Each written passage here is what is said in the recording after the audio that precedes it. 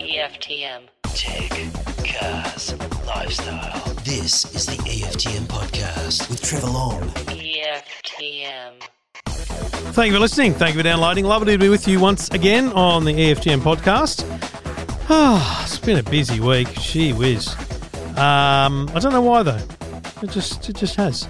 A lot of fun stuff coming up this week on the Today Show. I spent actually most of this morning. This podcast is late. I am trying to do the show every Tuesday morning. So you get it on Tuesday afternoon.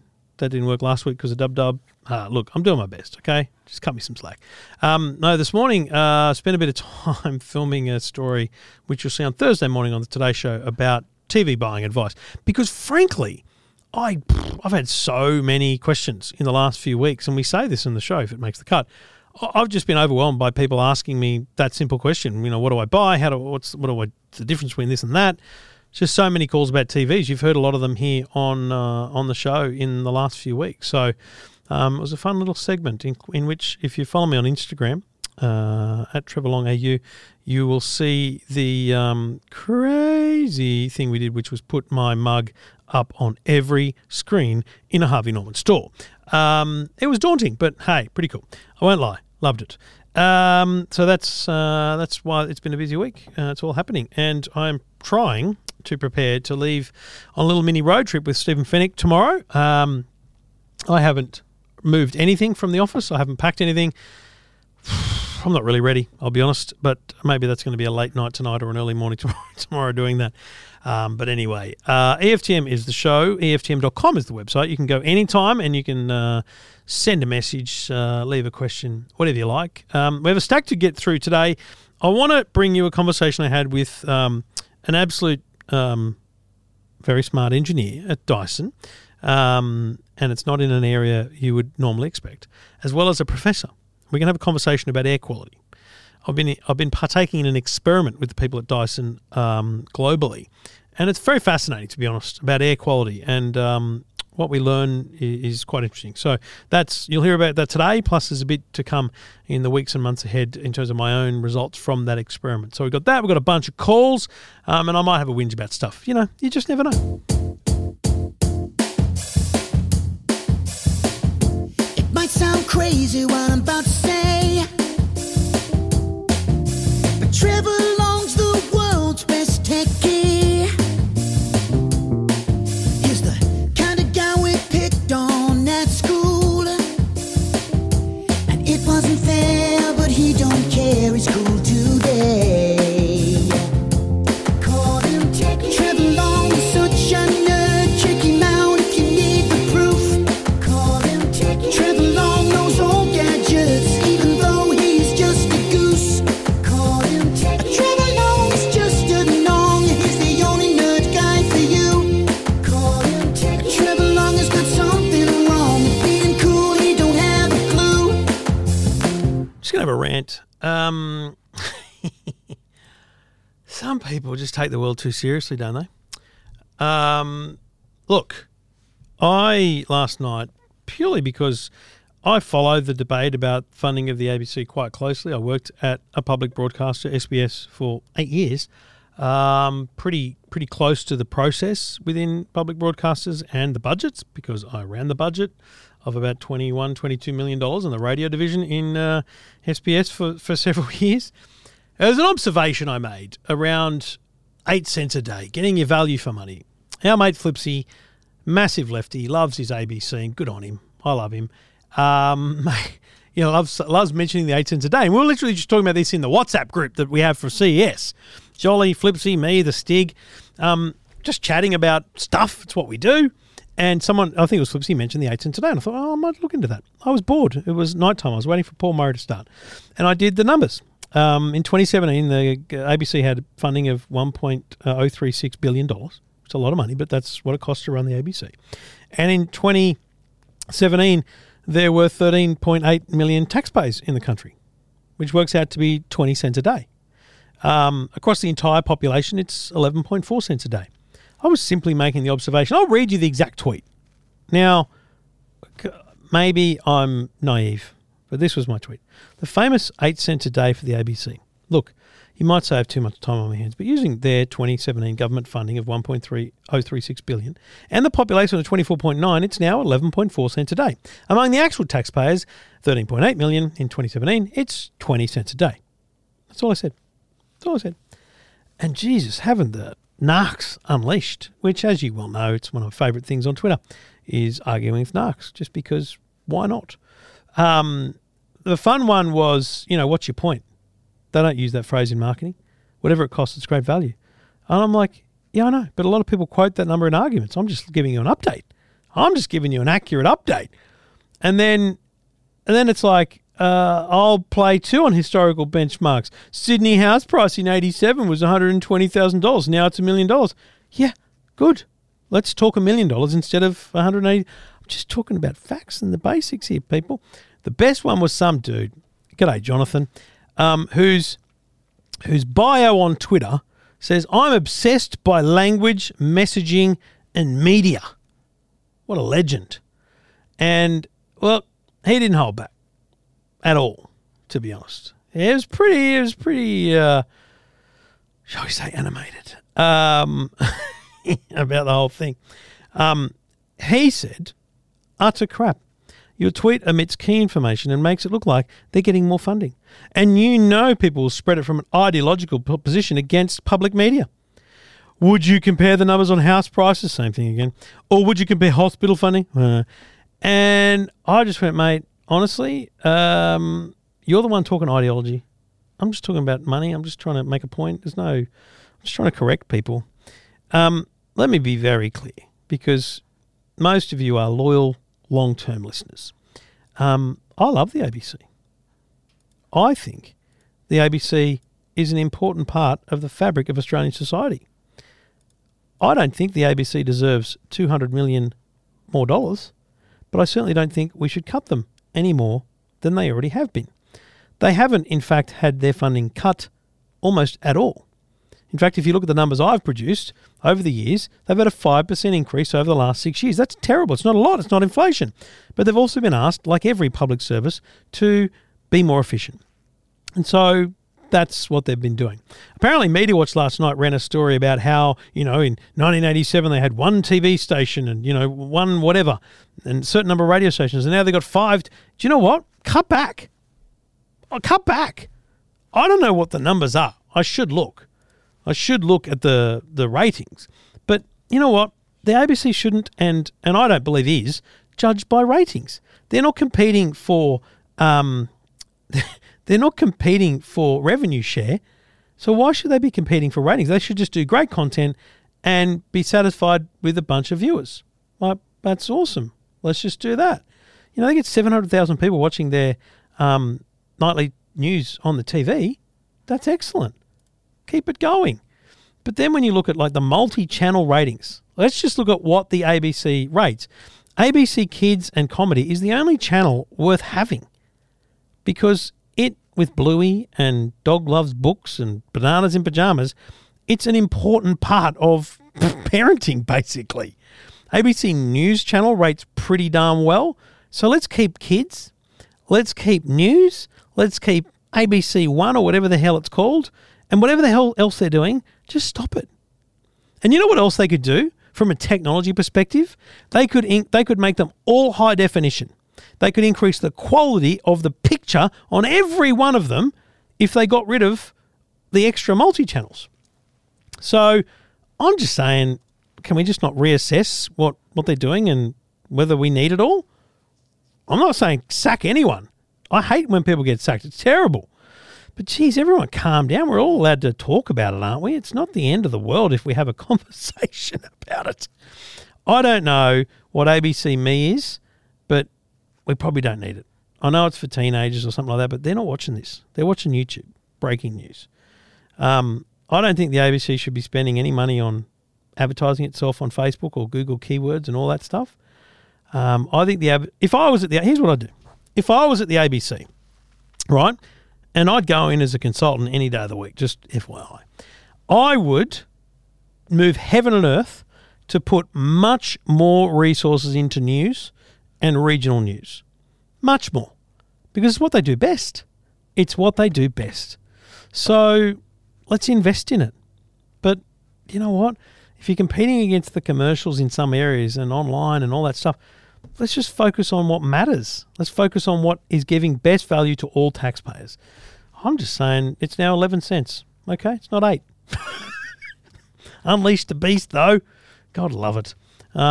Always welcome your thoughts and your conversation. If you identify as a follower of mine, the conversations I have with you are much more pleasant. First thing I do before I engage with anyone on Twitter is see if they're a follower. If you've been following me on Twitter, then I hope that you've got a sense of my broad church of opinion. But if you simply reply to a single tweet, then I'm not really going to give too much of a rat's about what you say and who you are, because I'm not losing anything if you don't like me. Whereas if you were listening to this podcast and you were willing to unsubscribe or tune out because of an opinion I held, then okay, I'd want to rethink it. But I'd also hope that you welcome an open opinion. So there you go. That was a solid non-tech editorial on the EFTM podcast. Welcome your thoughts and happy to debate it. If you want to get on the show, I'll happily talk to you next week. Just go to the website, EFTM.com. Let's get cracking with calls, and then we're going to talk air quality. EFTM. You're listening to the EFTM podcast. EFTM. Thank you for listening. Thank you for downloading. Great to have your company. If you want to get in touch, if you've got a question about anything related to the world of EFTM, just go to the website, EFTM.com. I'll get you on the blind. We'll have a chat. G'day, Josh. G'day, mate. Yeah, how are you, buddy? I am. I'm really well. I'm in Queensland, so I'm wearing shorts and a shirt, which I understand is weird for the rest of the country. Well, I understand that, but you've also got no tourism, so there's that. Wow, knife in the back. No, not of you, of your premier, but yeah, true. School holidays, man. We would have all loved to have come and visited. Not the Melbournians, we wouldn't want them, but the rest of us are fine. But how have you coped, mate? You're a wedding celebrant. You're a man of many mysteries. How have you coped during COVID, my man? Mate, this has been the worst time in my professional life. It's yuck, you know. And if it was just me, I would certainly take this opportunity to direct everyone to my GoFundMe link. But It's not just me. Yeah. It's you know, so it's all of us. So we just got to try and power on through. Is it going to come back sooner rather than later for the wedding industry, or are people just so fixed on massive big weddings that they want it to be normal again? Look, I'm lucky in that the spheres that I kind of run in, we are much more focused on the it's just good to be married, you know, not so much the Hollywood kind of, you know, big, crazy, silly wedding. But with that said, people have still got to have money. Yep. And this year was really, really special for us in that we were this is our international year. We had booked, right now I'm supposed to be in Italy. I'm supposed to be doing a wedding in Puglia today. And so we'd really kind of hedged this whole year to be an international year.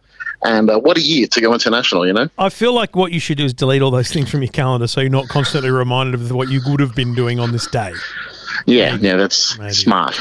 But, mate, you're also a gadget nerd. What's on your mind? Well, we've just, because we're supposed to be overseas, and we're not, we had to find a new place to live because we rented out a house for the year, so our house is looked after. And so we've just taken a little holiday unit, and it's a great place for us at the moment. And north facing, so great view of the ocean. It's a really good place, but the whole apartment gets great sun through the day, which is going to be, it's nice at times, but also sometimes you want to, you know, block that out. So we've the previous owners had some blockout blinds put in, and they're fine. Like them, they're not great, they're not cheap, they're not amazing. And one of the blinds, the kind of mechanism broke, and so that started me thinking, if I'm going to do something, should I kind of do something, you know? And I started kind of thinking about smart blinds. I'd heard someone talk about it on a podcast before, and my preference is the HomeKit ecosystem. Yeah, you're an Apple man. Yeah, I'm an Apple man, and I haven't got a Google Home or an Amazon thingy in my house, and so it'd be nice to be able to yell out to Siri to do things. But also, I understand not everything is HomeKit, and so sometimes you've just got to have an app installed. But from a couple of quick Google searches, there doesn't seem to be a whole range of products available. I know IKEA has their stuff, and that seems very regimented. Like it if their exact product works for you, then great. But if it doesn't, then it doesn't. And I just thought I'd talk to you about that. And are you aware of any other great products? It's funny. So you're talking roller as in rolls at the top and comes down as a kind of block out all the way down. That's the one, yeah. The kind of, because IKEA do have that. In fact, I've got IKEA blinds at the office that are just their generic ones. I should upgrade them to their app ones. But are they actually smart controlled, or are they just remote controlled? So yeah, it's a little bit complex, and the website doesn't tell you anything. You have to go in store and try and read the boxes yourself. So they're battery operated, so you can buy extra batteries and kind of do. I know you were talking about on a previous podcast about your cameras. You had an extra battery. You just kind of do the swap around. Yeah. So you can do that with the blinds, and there is a remote. And from what I can gather, without having purchased them, the remote can act for up to, I think, 4 or 5 blinds. And then either the remote or the blinds can talk to a hub, and the hub is it's a Zigbee hub, which is also HomeKit enabled. So there's a remote and there's a hub, and I don't know if you go fully smart, I don't know if the remote becomes redundant. But yeah. Right. So because they're obviously the out of the box solution, but I think you're right. It's a complex web of maybe it won't work anyway. I know that the Connect smart home stuff at Harvey Norman, which is just laser. It's cheap as. They had a curtain rail. I know that. Like it was a curtain, so you could literally have a curtain shut and close. But I don't think they had a roller blind. But what I did find was one called, and there's 2 problems with this. I've never heard of it apart from Google searching. And secondly, it seems expensive. It's called Soma, S-O-M-A. Soma Smart Shades. You know, on the roller blinds, they all have that chain with a little tiny nodules on it, right? Little like ball bearings up and down it, right? It looks like this little unit just sits, you kind of stick it, screw it onto the wall, and you just thread the chain through it, and it then becomes an automated human, right? So you don't actually, it's like a retrofit. And the thing about that is perfect for renting because, like, you don't have to take blinds away. You can actually take this thing away, but it's $200. I don't know. $200 seems like a lot of money for a little thing that will wind up and down the blind for me. But it does say HomeKit, Google Home, Alexa compatible. So, like pretty cool if it works. Yeah, and I suppose I look at that, and I'm looking at 8 of those, and so instant $1,600. Wow, yeah. Yeah, I don't think you're going to find a solution, mate. I think you need to get up off your ass and pull the blinds down. It's 2020, mate. Why can't I just yell at something? Well, you can. It just won't do anything. You know what I've got to do? I've got to wait for my daughter to grow up a little bit older, and she can become my own personal Siri. Can I tell you right now, as a father of now 13, 9 and 8-year-olds, there is nothing better than sitting on the lounge and going, mate, can you just get me the Foxtel remote? Or can you just go get me a paddle pop? And they just do it because they know that they have to. Like it's a clear leadership position you have as the parent, and it's fantastic. It really is. Great. I will keep searching. If anyone listening has suggestions on roller blind automation, let us know. But maybe we've found the market for this is the thing that Connect Smart Home the people at Laser need to understand is how big is this market? Because if they made a curtain rail, I know there's a lot of people with curtains, but I would say roller blinds are way more popular and in use than curtains. So that's what we want is a retrofit on roller blinds. Yeah, that retrofit sounds really good. Yeah. And for $200, so you can get the IKEA ones. They all kind of range around that 200, give or take. Yeah, so if you're going to spend $200, you may as well get them. Yeah. It's a lot of money though, if you want 8 of them. Far out. It's a rental, mate. Just remember that, okay? Thanks, mate. All right, buddy. Thanks for getting in touch, and stay well, and good luck with the hopeful uptick in weddings when it comes, mate. Thanks, mate. Thinking of you. And if you've got a question, comment, whatever it is, just go to the website, EFTM.com.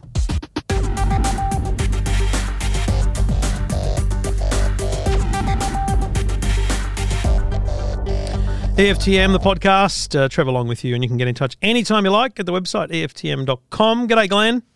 G'day, Trev. How are you, champ? Good, buddy. And you? Oh, sensational. This is Glenn, who, as he described in his email via EFTM.com, long-time listener, long-time pain in the ass. That's very, very self-aware. What's happening, mate? How can I help you? Mate, we've got none of those Alexas or Googles or any of that sort of stuff, and the family want to get into it, but I don't know where to start.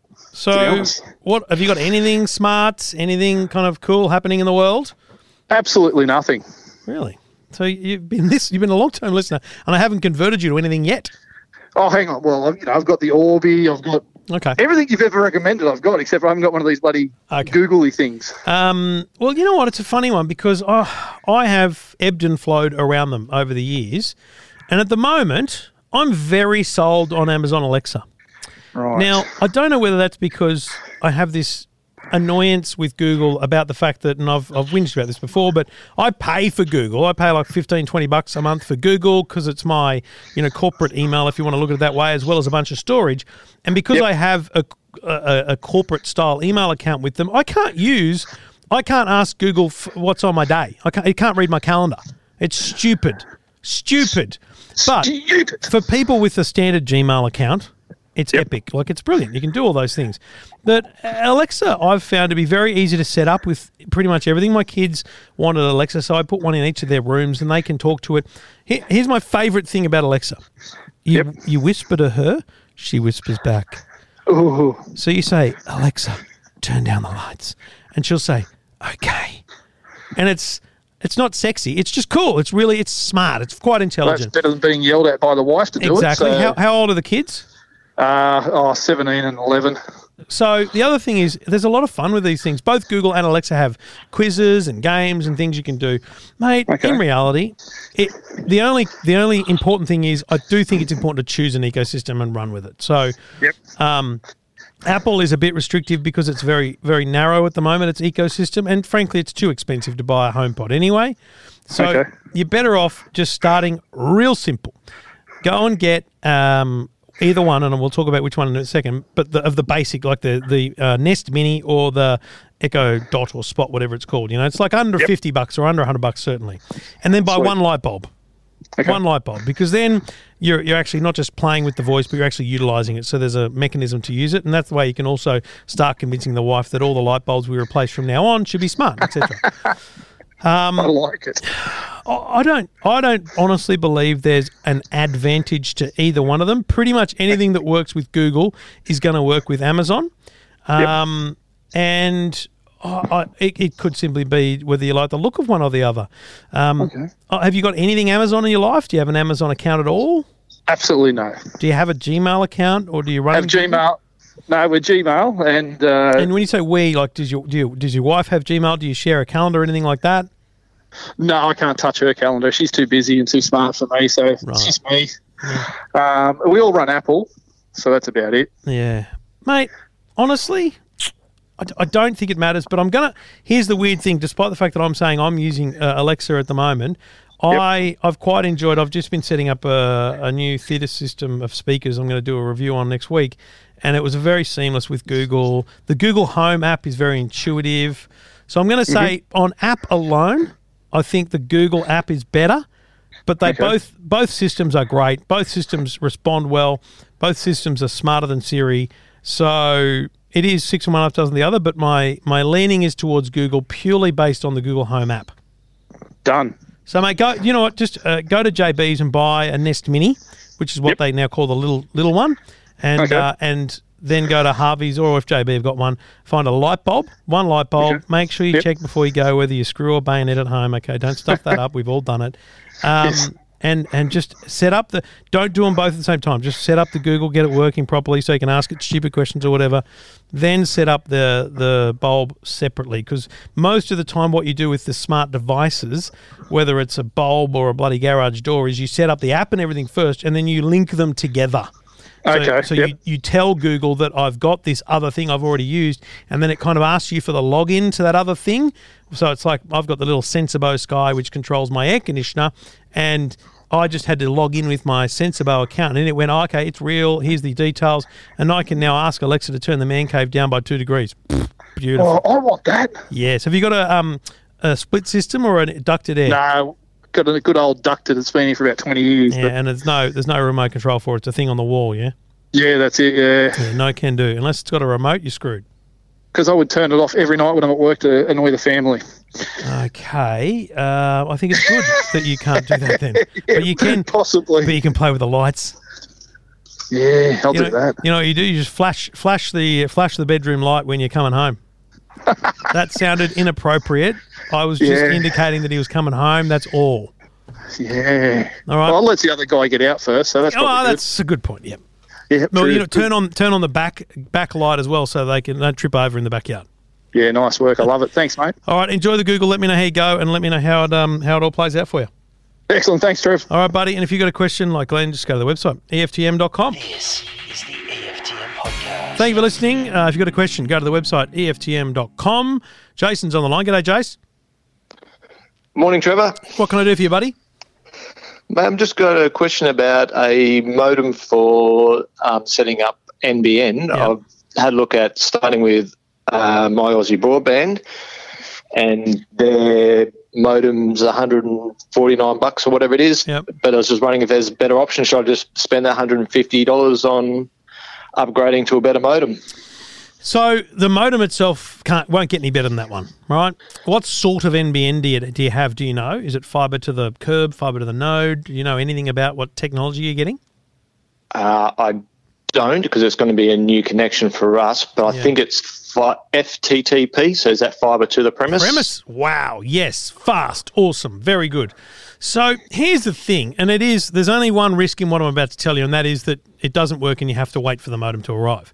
But I believe now, having tested this recently on a hybrid fibre coaxial HFC connection, I believe you don't need a modem. I believe what you need is a Wi-Fi network. So, and I think, how big's your family? 2 adults, 2 kids. And is the house kind of long, wide, high? Is there any Wi-Fi issues in your home at the moment? Yeah, it used to, when we were on ADSL, it used to have a couple of black spots. It's a single story, but it's fairly large footprint. Yep. And there was a couple of black spots, obviously, when you got away from the modem. Yeah. So on Wi-Fi. What I've always recommended are what we call mesh Wi-Fi systems. There's really 3 or 4 good ones out there, Netgear Orbi being my favourite and recommended, Google Wi-Fi, D-Link, Cover, and Linksys VLOP. Mesh Wi-Fi. They're basically, when you look at them on a box in a retail store, it's a picture of multiple devices, not one. And in normal circumstances, one of them plugs into your modem and then the other one just plugs into a power point in the house. But in your case, you don't need a modem because you've got fibre to the premises. The NBN will install a little box in your house, which is what they call an NTD, Network Termination Device. And that little box with an NBN logo on it is the end of the NBN network, and it's got an Ethernet, like a network port in it. You plug in a Netgear Orbi, pop it in there, and that takes the internet from the NTD, from the NBN, into your Orbi, and then that Orbi spreads the Wi-Fi through your home. So you just need to buy a Netgear Orbi or a Google Wi-Fi, whatever you choose, and that is not a cheap investment. That's a $300 to $500 investment, depending on which one you get. And the more you spend, the better it is. Let me be clear. But you don't need a modem. But Gotcha. If you buy a modem from Aussie, it's excellent, but you'll have the exact same dead spots as you did before with ADSL. So you're better off investing in a Wi-Fi network that covers the whole home, and then plugging that into the NBN. Now, if it does not work, and I genuinely don't think it won't. Don't think it will? No, I think it will. I got caught up in my own words. Then you might need the modem, but I'm pretty confident you'll be able to plug that Orbi into the NBN box and it'll just give you network and connections. And Aussie will help you through that. They're very great on the phone with support. Okay. So, mate, invest in what my recommendation, invest in Wi-Fi, not in a modem. Wi-Fi being the real problem in your home. Modem is purely a way of getting the internet into your home, and with fibre to the premises, you don't actually need a modem. The NBN comes in via the NBN box, and you can triple check that with Aussie Broadband before you do it. Okay, excellent. So spend that $150 and go buy an Orbi or something. And exactly. Save the $150, invest a little bit more in the Wi-Fi, and you'll get full speed. Because if you sign up for the 1,000 plan or 250 plan, that's solid speed coming into the house. You're also going to get that all the way through the house with a good Wi-Fi network. Gotcha. All right, awesome. Mate. Happy days. Good luck. Thanks very much, Trevor. No Thanks worries. for the call. Thanks for getting in touch. And if you've got a question like Jace, hit me up. Go to the website, EFTM.com. EFTM. This is the EFTM podcast. EFTM podcast. Well, Well, I've been doing something very interesting over the last few months. I've been wearing a backpack on bushwalks. I've been wearing a backpack while mowing the lawns. I was wearing a backpack at some events. I even wore a backpack just walking around the house. It's very strange, but it's very scientific. And the reason for it is I was asked to take part in essentially a global trial, a global air quality project with Dyson. Dyson, as you know, have a range of air purifiers and other products that, they talk very constantly about the need for better air quality. And it was an interesting experiment for me to think, well, my air quality is pretty fine, so yeah, I'll give it a crack. But to look at some of my results and talk about the program itself, I'm joined by Jess Rowley, who's a senior engineer at Dyson. G'day, Jess. Good morning. It is morning for you, afternoon for me. I appreciate you getting up early. This is a very interesting project. Talk me through what brought Dyson to want to do this, is actually look at the global air quality, not just in one place, but all around the world you're doing this. So I think it starts back in 2018 when we decided to develop this technology. We became involved in a project researching air quality for school children on their trips to and from work, which was conducted in London. And at the end of that study, we sort of had 100 of these now portable air quality sensors that were good enough to be used by leading universities researching. That was King's College London. And so, we've got an opportunity here to start to learn more about the global picture of air quality, at a really personal level.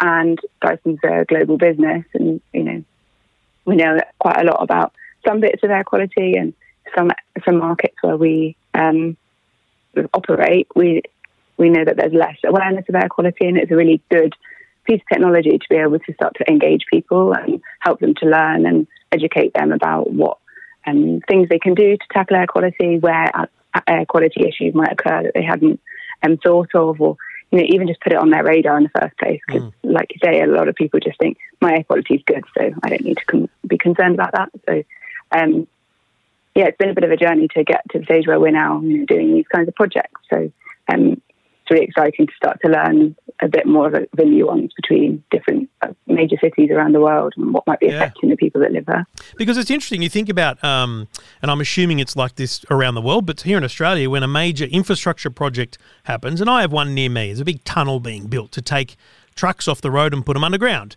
There is lots of stations been positioned around my suburbs that have these things that are the size of a shipping container that are measuring all sorts of things from air quality. But you've been able to create a technology, create a gadget that sits in the front pocket of a backpack. Because let's be clear, this is a normal backpack. I could use it for putting the kids' drink bottles and things in while we were going for a walk. But in the front pocket, there's a small vent, and it's sucking in air, and it's measuring it and storing it constantly. It's a fascinating bit of technology.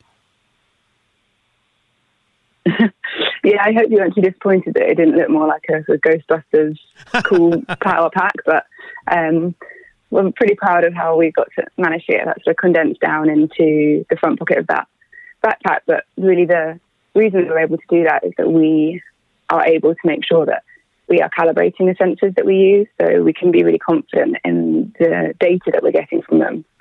And that basically means that those big monitoring sites that you've just mentioned, on top of often shipping containers, and I've seen them around London as well, we tend to go and put a load of sensors there and gather a load of data next to all the other sort of lab equipment that's there. So, those sensors are worth thousands and thousands of pounds, whereas our little ones just hope to be as good. And so we just make sure that we understand how they perform against that lab equipment, which gives us the sort of accuracy that a lot of more portable sensors don't offer, I suppose. So what have you seen in the results? Now, there's a bunch of these backpacks. You've had them with multiple people in multiple countries. My own results I found fascinating, and I'll tell you a couple of things that stood out to me. The first one was mowing the lawns. Mowing the lawns produced a high particle levels, I think you would describe them, while I was mowing the lawns, which means that the backpack was detecting something in the air. Now, of course, I'm mowing the lawns, but what's most interesting to me is I use an electric lawnmower, so it's not like it's petrol fumes or it's a petrol motor or something that's doing that. I actually expected almost a zero result there. So is that an uncommon thing, or do you think that I should be shocked by that in terms of what result I get from such a simple task? I think there's so many factors when you're outside that could affect your air quality that, to be honest, seeing that big spike when you were mowing the lawn and knowing that you have an electric lawnmower, to me is quite surprising. But there could be so many things impacting that. So, because your lawnmower's got moving parts and you're moving around, it might just be a case of it sort of making things from the ground more airborne again. Yep. So things that, heavier particles that have already dropped to the ground and making them more airborne. And also because there are moving parts on the lawnmower, there could just be other bits sort of being released by the lawnmower, even though it's, not burning a fuel right there. Yeah. And I guess things could just be sort of travelling into your garden. That's right. From your neighbour or something like that. There's so many factors.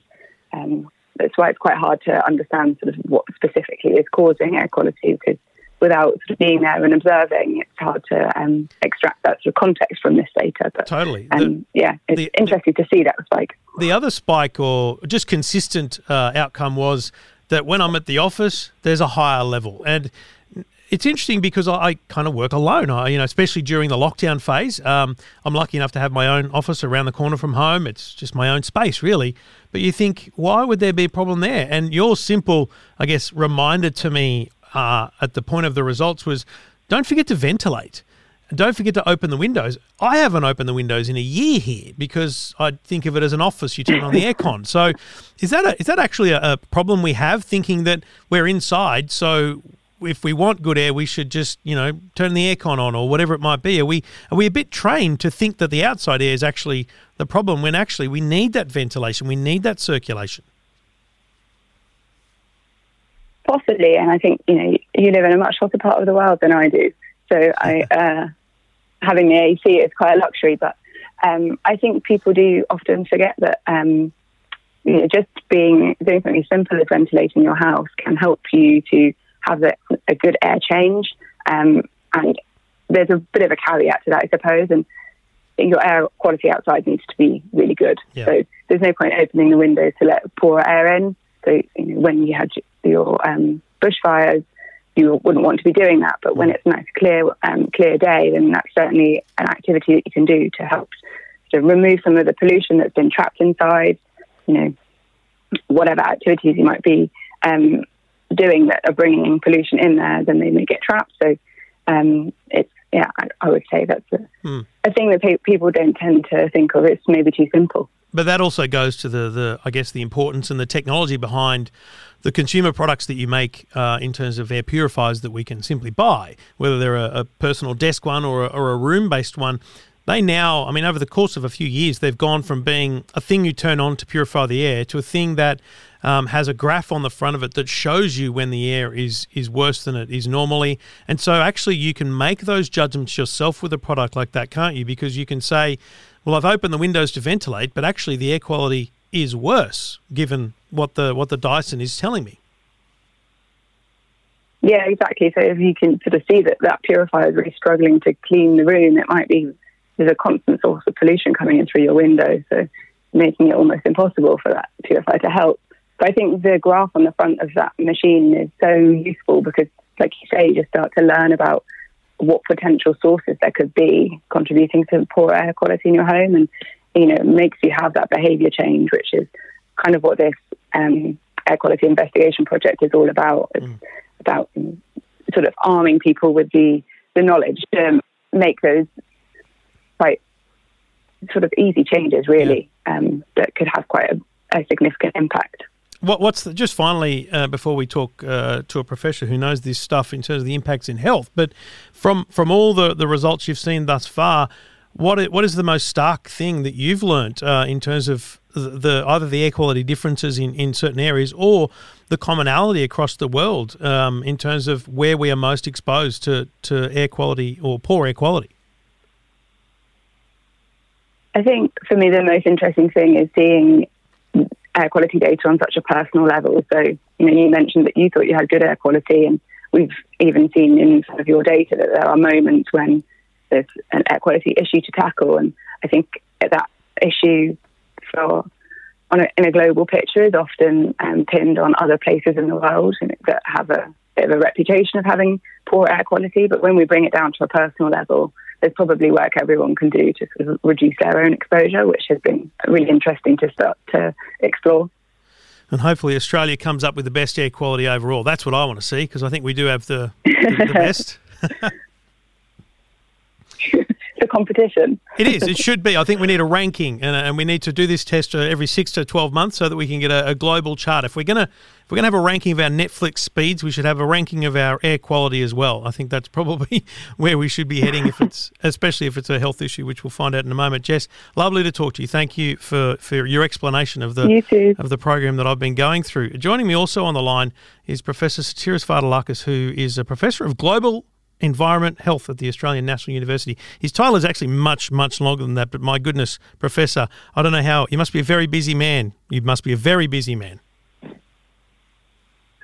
Good afternoon, Trevor. Thank you very much for inviting me. Yes, busy times in environmental health in Australia and then globally. I find this study fascinating on that front, because what you're also getting, you would have amazing data from different studies that have been done, but is this a fascinating thing for you to be able to see, I guess, everyday people using a pretty high-tech bit of kit to measure their everyday air quality, which gives you an insight essentially into what's going on too, doesn't it? Absolutely. So this is a very fascinating project. The use of portable devices like these sensors that Jess was describing. Some of them, can be put in a backpack, or somebody can carry them, or we can have wearable devices. And these are typically much less costly than the big kits that we see in permanent air quality monitoring stations in a city. So these devices, the portable devices, give us the opportunity to measure personal exposure to air pollution and try to understand better how exposure changes over time, and also see what the health effects are in relation to different levels of exposure, different pollutants, and of course the impact they have to different population groups, like adults, elderly people, young children, pregnant women. So we can study the effects of air pollution to the general population, but also to sensitive population groups. So looking at the kind of results I've seen, and I'm sure you've seen a bit of them as well, does it shock you, some of the results you see in everyday people's homes, like when we're cooking, or just the general levels of particulate matter in the air in our homes? So the results are sometimes surprising. We see peak in exposure, as we pointed out. So, depending on our daily activities, exposure to air pollution changes very quickly. And that depends on what we're doing, but also on the atmospheric kind of conditions outdoors. How much pollution is coming from traffic, how much pollution is coming from industry, or even from natural sources, or from bushfires as we had them here in recent months. So air pollution changes dramatically and very quickly. And of course our activities, cooking, smoking, driving a car, or mowing the lawn, all these activities have an impact on our exposure to air pollution. So we generate pollution, but we're also exposed to pollution which is out there. What are the health effects of poor air quality? What are the common things that people maybe they're having these symptoms, but they don't know it's as a result of air quality issues? What are the things that we think are caused by air quality issues? Air pollution depends very much on the type of chemicals that we're exposed to, and also on the duration of the exposure, the level of exposure. And as I said, this changes throughout the day. And of course, depending on the activities, we're exposed to different gases, different particles, which are in the air. The effects, again, depend on the individual. So some people, healthy person, adult, is unlikely to have to experience discomfort if they are exposed to the type of pollution that you are exposed to during your daily cycle, your daily activities. So you are exposed to some peaks of air pollution while cooking or driving in busy traffic. For somebody who doesn't have underlying health conditions like asthma, bronchitis, somebody whose health is unlikely to experience any long-term issues in relation to these spikes in air pollution. You might still experience some discomfort. You might experience some irritation in the eyes, in the nose, or in the throat, or maybe some coughing. But this is transient. This is going to go away as soon as you move to a cleaner environment. The problem is with people who have existing problems, existing conditions like asthma or bronchitis or obstructive pulmonary disease or cardiac disease. So these people are much more sensitive, and exposure to a peak of air pollution, even if this peak is not very high, might trigger an asthma attack or a more serious health condition. And of course, this is why when we provide advice to people, we say, for adult people, there's a set of, we provide certain advice. But if you are sensitive to air pollution for whatever reason, because of your age, because of your health condition, or because of your situation, then you need to take additional precautions to reduce your exposure. So if we're talking about long-term exposure, of course, the situation is much more serious the health effects can be, much more serious if people are exposed to air pollution over months, years, or over a lifetime. So we know that children who grow up in more polluted areas, more polluted neighborhoods, they don't fully develop their lung capacity. So they have a restricted lung growth later in life, and that makes them more susceptible to respiratory infections. So it's important for people to reduce their exposure to air pollution in the long term. A spike in air pollution here and there is unlikely to cause any long-term effects, but long-term exposure to pollution in a heavily polluted environment like in cities in East Asia or in India, this can cause a serious problem for health. And it reduces life expectancy. It can cause serious health conditions, and it can cause some of these pollutants are carcinogenic, for example. So there are a cause of serious concern for health. Do you see? I mean, the Dyson backpack is a fascinating piece of technology when you consider how small it is and the things that it's able to do. Do you see a point, just finally, where we might get a piece of technology like that will help people with those pre-existing conditions potentially, be alerted or be aware of their surroundings in a greater detail? In the same way that, I don't know, a diabetic can, check themselves for their blood sugar levels or whatever it might be. Is it possible that someone who suffers from those conditions could benefit from this kind of technology if it were to be kind of more mainstream? I think so. I think that's the direction of travel. So these technologies are becoming more affordable and smaller in size, lightweight.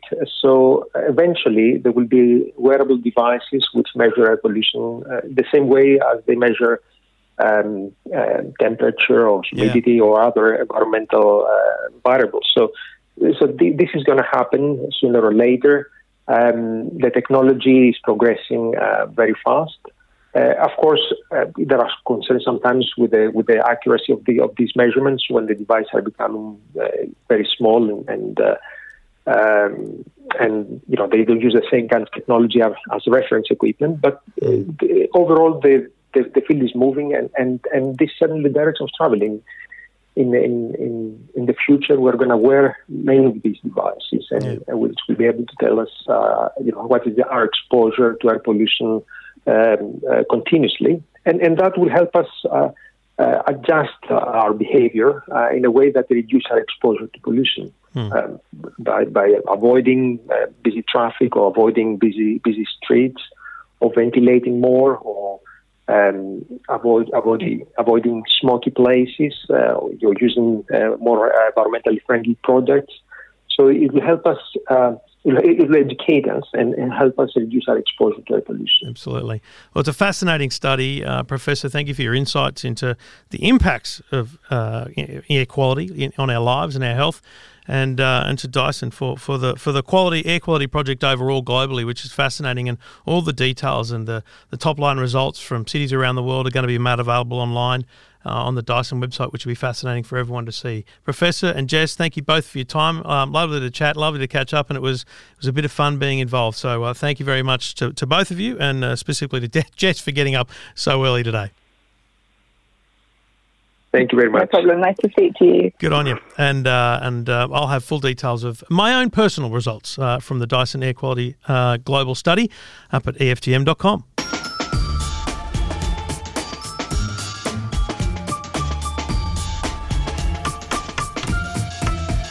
Thank you for listening. Thank you for downloading. Go to the website if you've got a question, EFTM.com. That's what Phil did. G'day, Phil.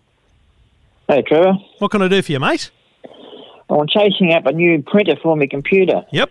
And it's a nightmare shopping around online. I'm just wondering what ideas you had. Well, what do you need it for? What do you need it to do? Just print, scan, and copy mainly. Right. So you need a multifunction. How much printing? How much printing do you do? Oh, not a great deal. Probably a dozen a week. So what's happened to the old one? What has it chucked it in for you, mate? Has it? Well, I've had it for quite a few years, but now it's a brother. Yep. And it's saying that due to some update, Microsoft update, the printing stopped. Oh. And I'm meant to wait till July before the new update, the new driver details come through to start it up again. But it's an old printer anyway, is it? Yeah, it's an old printer. Time for an upgrade regardless. What are you prepared to spend on a printer, mate? I haven't really thought about that. Well, a good printer is a good printer, so, I'm willing to pay whatever. Do you do any photography or anything like that? You don't want to print photos, anything like that? I'll print the occasional photos from the grandkids and that. Yeah, okay. So, look, the big thing I would absolutely encourage these days is, frankly, the idea of not using a cartridge-based printer. Use what we call an ink tank printer. There are a couple out there. Epson and Canon both have the facilities. Do you have a smartphone? No, I haven't got one actually. You don't have a smartphone? Your wife doesn't have a smartphone? No, she just got the mobile phone. It's about, I don't know what phone. Hang on, I'm on it now. I don't know if it's a smartphone or what. Yeah, no. Well, it bottom line, you don't want to do any printing from the phone, I'm assuming, yeah? No. Yeah. So look, here's the thing: if you go to Officeworks or Harvey Norman or JB Hi-Fi, they send you down two paths. One of them is a really cheap printer, and they're like amazing value. You can get printers for like $50, $100. They're excellent. Yeah, I've noticed that. Yeah. But after about a week and a half, you'll need to fill it up with new ink. You'll need to put a new printer cartridge in, and the printer cartridges are $80, $90. They're expensive. And that's just this time. And then in 5 months, 6 months, you'll have to put another set of cartridges in, the same again. It's a repetitive situation. These new printers called, Epson called them EcoTank. Epson. EcoTank, as in ecological. EcoTank. Yep. And I think Canon call them Endurance. What it means is, and you can see this if you go and look in store, what it means is there's actually these little jugs of ink inside them, and the print head draws the ink like a fuel line in a car from the petrol tank. It draws it in and spits it out. And when it runs low, you just pour more ink in, and the ink is like $20-$30. But Phil, I've done that. Yeah. I've had one of these Epson EcoTanks for 5 years, and I've filled it up twice. Yeah. So you pay up front. You pay up front, like $300, $400 for a good multifunction printer, but you won't need to put ink in that thing for 2 years. Really? Yeah, I didn't know that. Yeah. Well, I have noticed a lot of these companies don't make you use the original ink cartridges. They don't, or they do? They don't. You've got to buy the original cartridges to put in. That's right. Yeah. So a lot of them don't like the third-party ink cartridges, and that's why I love these EcoTank style printers. You're just pouring. You still buy their ink, but it's so cheap. It's ridiculous. It's a bottle. It literally lasts you 2 years. You pour it in and fill up the tank, and it runs again for another year or two. Obviously, it depends how much you print. But I got 3 kids and a wife who does admin for a baseball team, and the kids have got schoolwork. We print a bit. Like, we're printing every day. Yeah. And I'm telling you, it lasts 2 years. Yeah. So pay up front, invest up front, Epson EcoTank or Canon Endurance, and you'll be laughing all the way to the bank. I've written those both down, Trevor. Yeah, I appreciate do you have kids or grandkids? Sorry? Do you have kids or grandkids? Yeah, I've got 3 grandkids. And have you got 3 kids? Have you got the internet at home? Yep. So the other thing is, just as a nice little upsell, these new printers, most of them will connect to your internet at home. And when the kids or grandkids come round, on their phones, on their tablets, on their cool, funky devices, they can actually wirelessly print to these new printers. So they can just I did read up on that. Yeah, I did see that, actually. Yeah. Looking at a photo and hit print. It's very cool. Through the Wi-Fi? Yep, just through Wi-Fi, right on the phone. Yeah, that's a good idea, actually. All right, Phil, happy shopping, my man. Good champion, Trevor. Really appreciate your call. No worries, mate. You let me know how you go. Stay healthy, mate. Thanks, mate. You too. And if you've got a question like Phil, jump on the blog, go to the website, EFTM.com.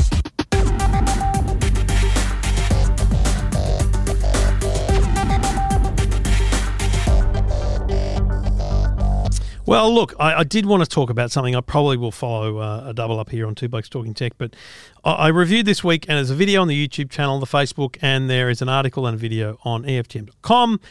A $99 Bluetooth speaker that brings back the boombox, baby. $99, a big W. It is a boombox, okay? Looks like a boombox, acts like a boombox. It's a boombox, baby. Now, what it is, it's a $99 Bluetooth speaker, but it's also USB, so you can put your MP3 files on a USB. It's an FM radio, and on the front is a CD player as well. But get this, when you're playing a CD, you put a USB stick in, you can hit record, and it rips the CD. Very cool. Like if you need to digitize a CD, that's the simplest way you'll ever do it. Very cool. $100. It's not bad quality sound. It's battery operated if you buy 8 C-size batteries, and it's $100. It's going to go up to $149 after the end of the toy sale, which may be, frankly, tomorrow. I don't know, but you get in quick. But, man, a really cool product. I don't see it as being your everyday Bluetooth speaker, but I see you bring it out at the next barbecue. Oh, yeah. People are going to want to see this puppy. It's cheap, it's plastic, it's simple, it's easy, it's from Laser, but it's a big W.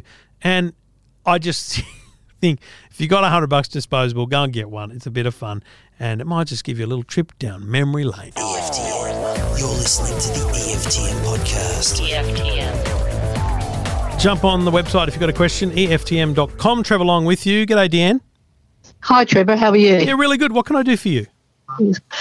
Trevor, well, I don't actually have an antivirus software on my laptop nor my mobile phone at the moment, and I've been told that I should have. So I'm just wondering what would be the best one. Everyone seems to talk about Norton's because obviously that's the widely known one. But, I basically only use my laptop and that for doing just emails or banking sort of inquiries or transferring money, etc.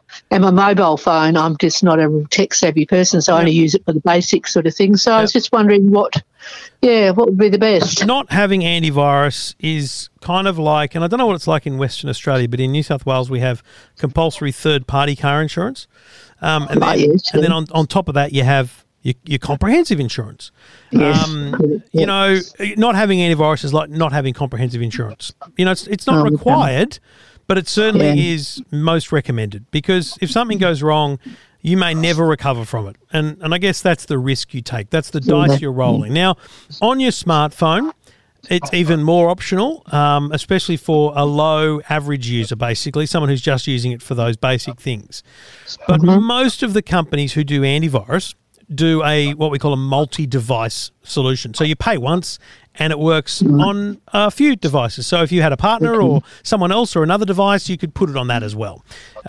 There are 4 companies that I think are the kind of top tier in terms of antivirus. Norton, Trend Micro, McAfee, and Kaspersky. Now, I have a commercial relationship with Trend Micro. I've done a lot with Norton over the years. They'd be my 2 preferences.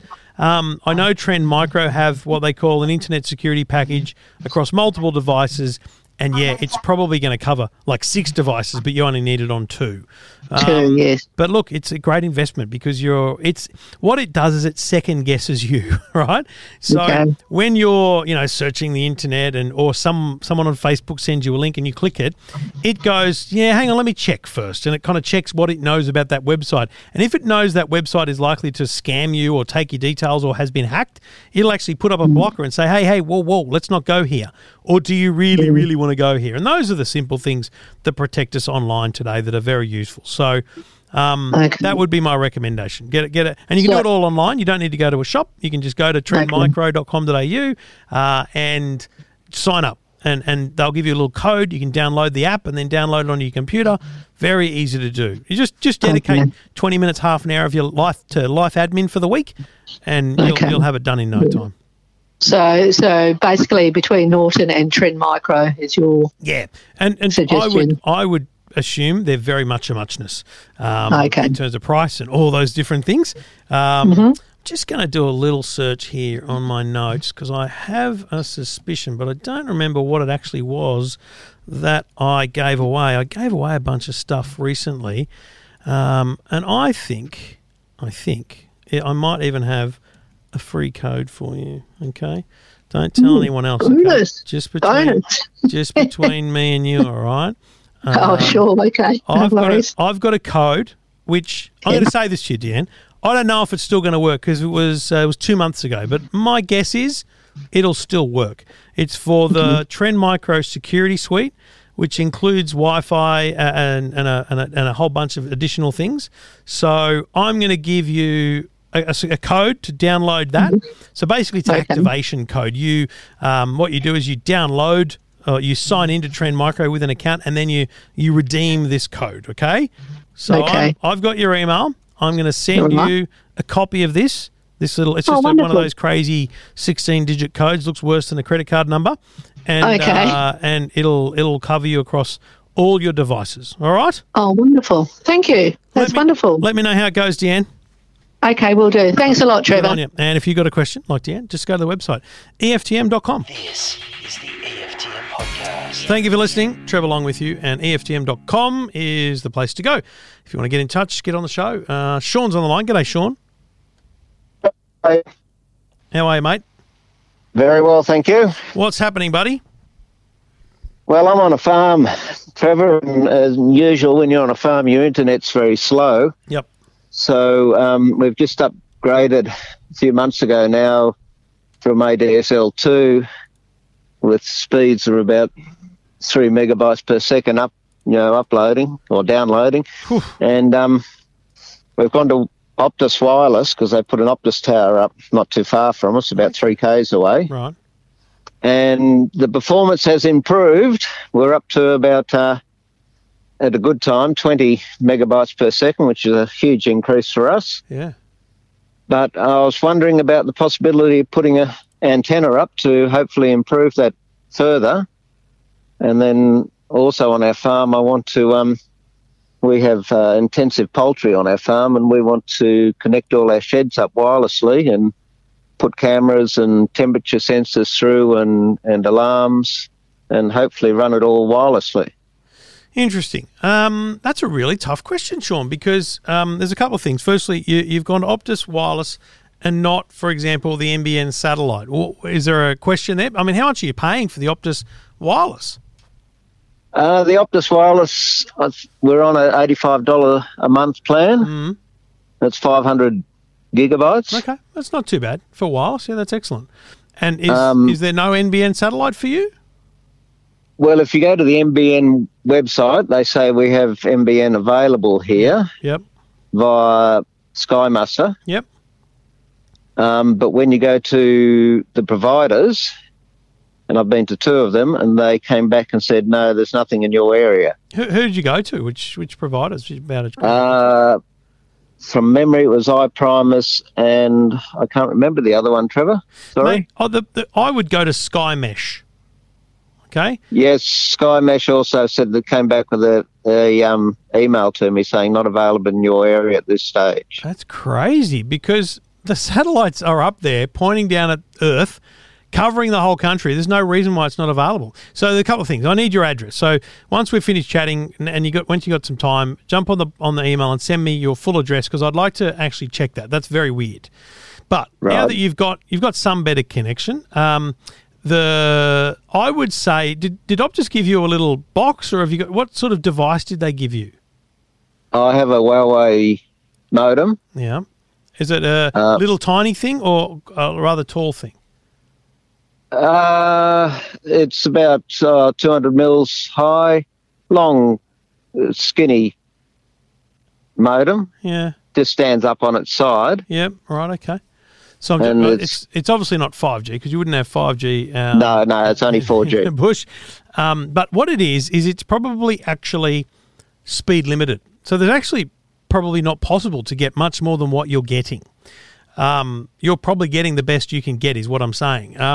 Do you have a mobile with a 3G or 4G in it? I do. I have mine's still locked in with Telstra at this stage because I'm just running my plan out with Telstra. Yep. But my son has a Optus mobile that we've changed over to Optus about 6 months ago. Does he know what speeds he's getting? Not connected to the wireless, no, I don't think so. What he should do, what I'd like to know from him, on his mobile phone without being on your Wi-Fi, just being on Optus 4G, what speed does he get on his phone? So run speed test on your phone without being connected to your internet, just on the normal Optus network, because that'll tell you what the speeds in the area actually are and whether or not what you've been given by Optus is actually kind of like a speed throttled solution, which is fine, but the fact is you might have to pay more, but you can get faster speeds on 4G, but they might charge a fair bit more for that. So that's in terms of speeds coming into your house. Really, your limitation is the style of network that you've got. And given you've got a mobile tower there, I think you should be able to get more than 20, right? Now, but you will have to pay more because mobile data is much more expensive than NBN, for example. And I'll follow up the NBN. Now, with regards to the sheds, how far are they from the house? We have 5 sheds. House, the closest one would be probably about 20 metres. Okay. And the furthest one would be, as the crow flies, just over 100 metres. Oh, really? Okay, that's not too bad. Is there power in the sheds? Yes. So how much are you prepared to invest, though? I mean, this could get expensive. Well, for the sake of looking after livestock. That's what Trevor. I would have thought. So I think it's actually quite possible. But my only concern is I'm going to recommend to you very much a residential solution, whereas I don't think it wouldn't be a bad thing to have a conversation with, for example, Telstra, from a business perspective as to what options they have for monitoring equipment. They might have equipment that runs on like a narrowcast style network, which doesn't really utilize Wi-Fi or any of those things. They might have solutions that operate on, 4G and cost-wise might actually work out to be a better solution. But from a residential expansion situation, you could go and get a Netgear Orbi, ORBI. Now, what that'll do is one end of it plugs into that Huawei modem from Optus, and then you put the next one at the furthest edge of the house, nearest the shed. Plug it into power inside the house. And then you buy a third one. So they're called satellites. So that when you buy it, it's a router and a satellite. And then you can buy additional satellites. And the great thing is you can try this with just one of the sheds. You don't have to roll it out to all of them. Plug another satellite into the first shed, and just with your mobile phone or laptop, you'll be able to tell whether the Wi-Fi is out there and working. And then you can install any form of sensor that is internet connected. There are lots of different sensors out there in terms of temperature and all those things. I mean, just a little EVE sensor are phenomenal in just in giving you data about humidity and temperature and those kind of things. There's the Netatmo, and again, these are all consumer solutions. I should be very clear. I don't really know about the farm industry. There might be better and more robust solutions, but there's the Netatmo weather station, which you could put a rain gauge out, you could put a temperature gauge out, you could put a wind gauge out, a whole bunch of things. But my only concern is that while ever you're limited to that kind of 20 meg down and 2 or 3 up, the more devices you put here, the more you're going to throttle that network, and it will create some form of congestion. So that's why, you may need a conversation about whether or not you should be paying more for internet that will actually be faster, which is why you get your son to do a test on his mobile phone, standing out in the yard on 4G, not on the Wi-Fi. What speed do you get? That'll tell you what the network is capable of. Okay. But after that, man, you can, assuming you expand that network across each of those sheds, and you might only need to put a satellite in every second one, bingo, you've got yourself a massive Wi-Fi network covering the farm, and Bob's your uncle.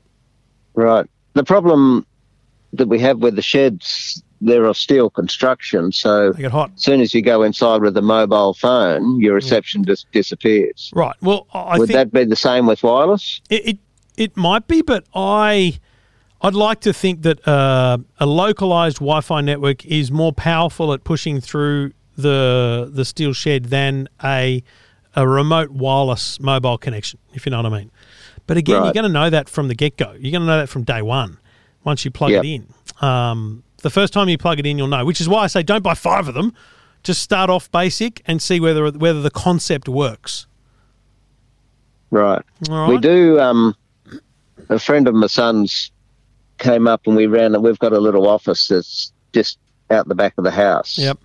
That everything comes in through, and then we ran a cable inside the house, and he's put a couple of I call them a bit like saucers up in the roof. Yep. With a light round the middle. Don't ask me what brand they are, Trevor. But to improve the wireless inside the house, which did a great job. Then I think that's exactly, you just need to expand that network into the sheds. Right. And you could do it the same way, dig a trench, run a cable. Yeah, I'm trying to get away from digging trenches.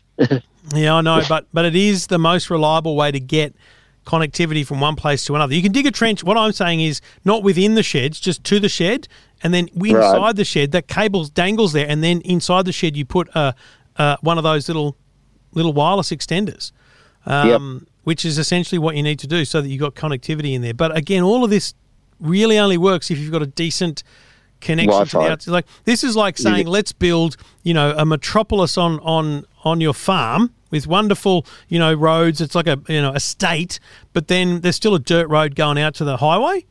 Yes. That dirt road is your internet connection. And what you've got now is good. It maybe it's sealed, but it's certainly not, hot mix. You really need to. You might need to pay a lot more for that decent connection at the gate.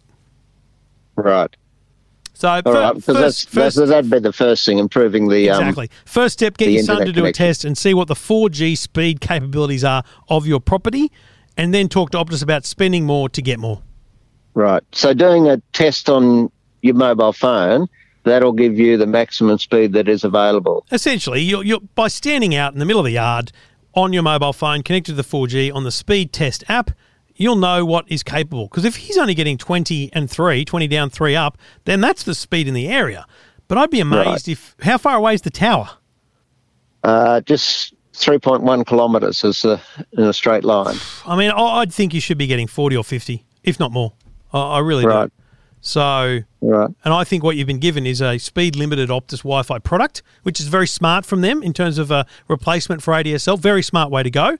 But in terms of what you need and want, I'd like to see you operating on a higher speed plan, which is going to cost you more. Because that 500 gigabytes, you might only get 200 gigabytes or 100 gigabytes for $80 or $90. You might have to pay for the data. That's the kicker. Right. Okay. All right. Let me know how you go, mate. Let me know how you go with that speed test. Okay, will do. Thank you very much, Trevor. Good on you, Sean. A complex one, but happy to help. And if you've got a question, I don't care what it is. It's all we learn something every day. Maybe I've eaten his chickens too. It's a big chance. Let's be honest. I like chickens. Yummy. Go to the website, EFTM.com.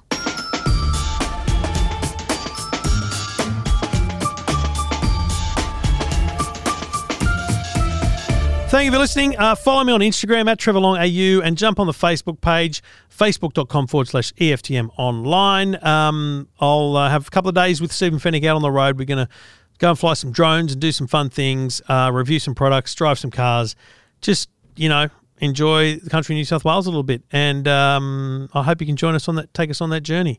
I'm probably going to switch off Twitter because the arguments, as you heard earlier in the show, probably much for me. Probably not good for my mental health. But hey, it's fun sometimes. Instagram, maybe we'll do a bit there. Maybe we'll do a bit on Facebook. It'll be a bit of fun. Join us on the road trip at Two Blokes Talking Tech. So, yeah, EFTM online is the Facebook page. Just search EFTM on Facebook or go to EFTM.com and click the links. Thank you for listening. If you've got a question, you've got a comment, you want to chat about anything, it's easy. Just go to the website, click Ask Trev, send me an email. I'll get you on the show as soon as I possibly can. And if you do send an email and you are waiting for a call, it comes from a private number. So, sorry if you ignored a private number this week, and a few of you didn't get you on the show. Maybe next week. Talk to you then. Thanks for listening. Thanks for downloading. We'll be back on the EFTM podcast.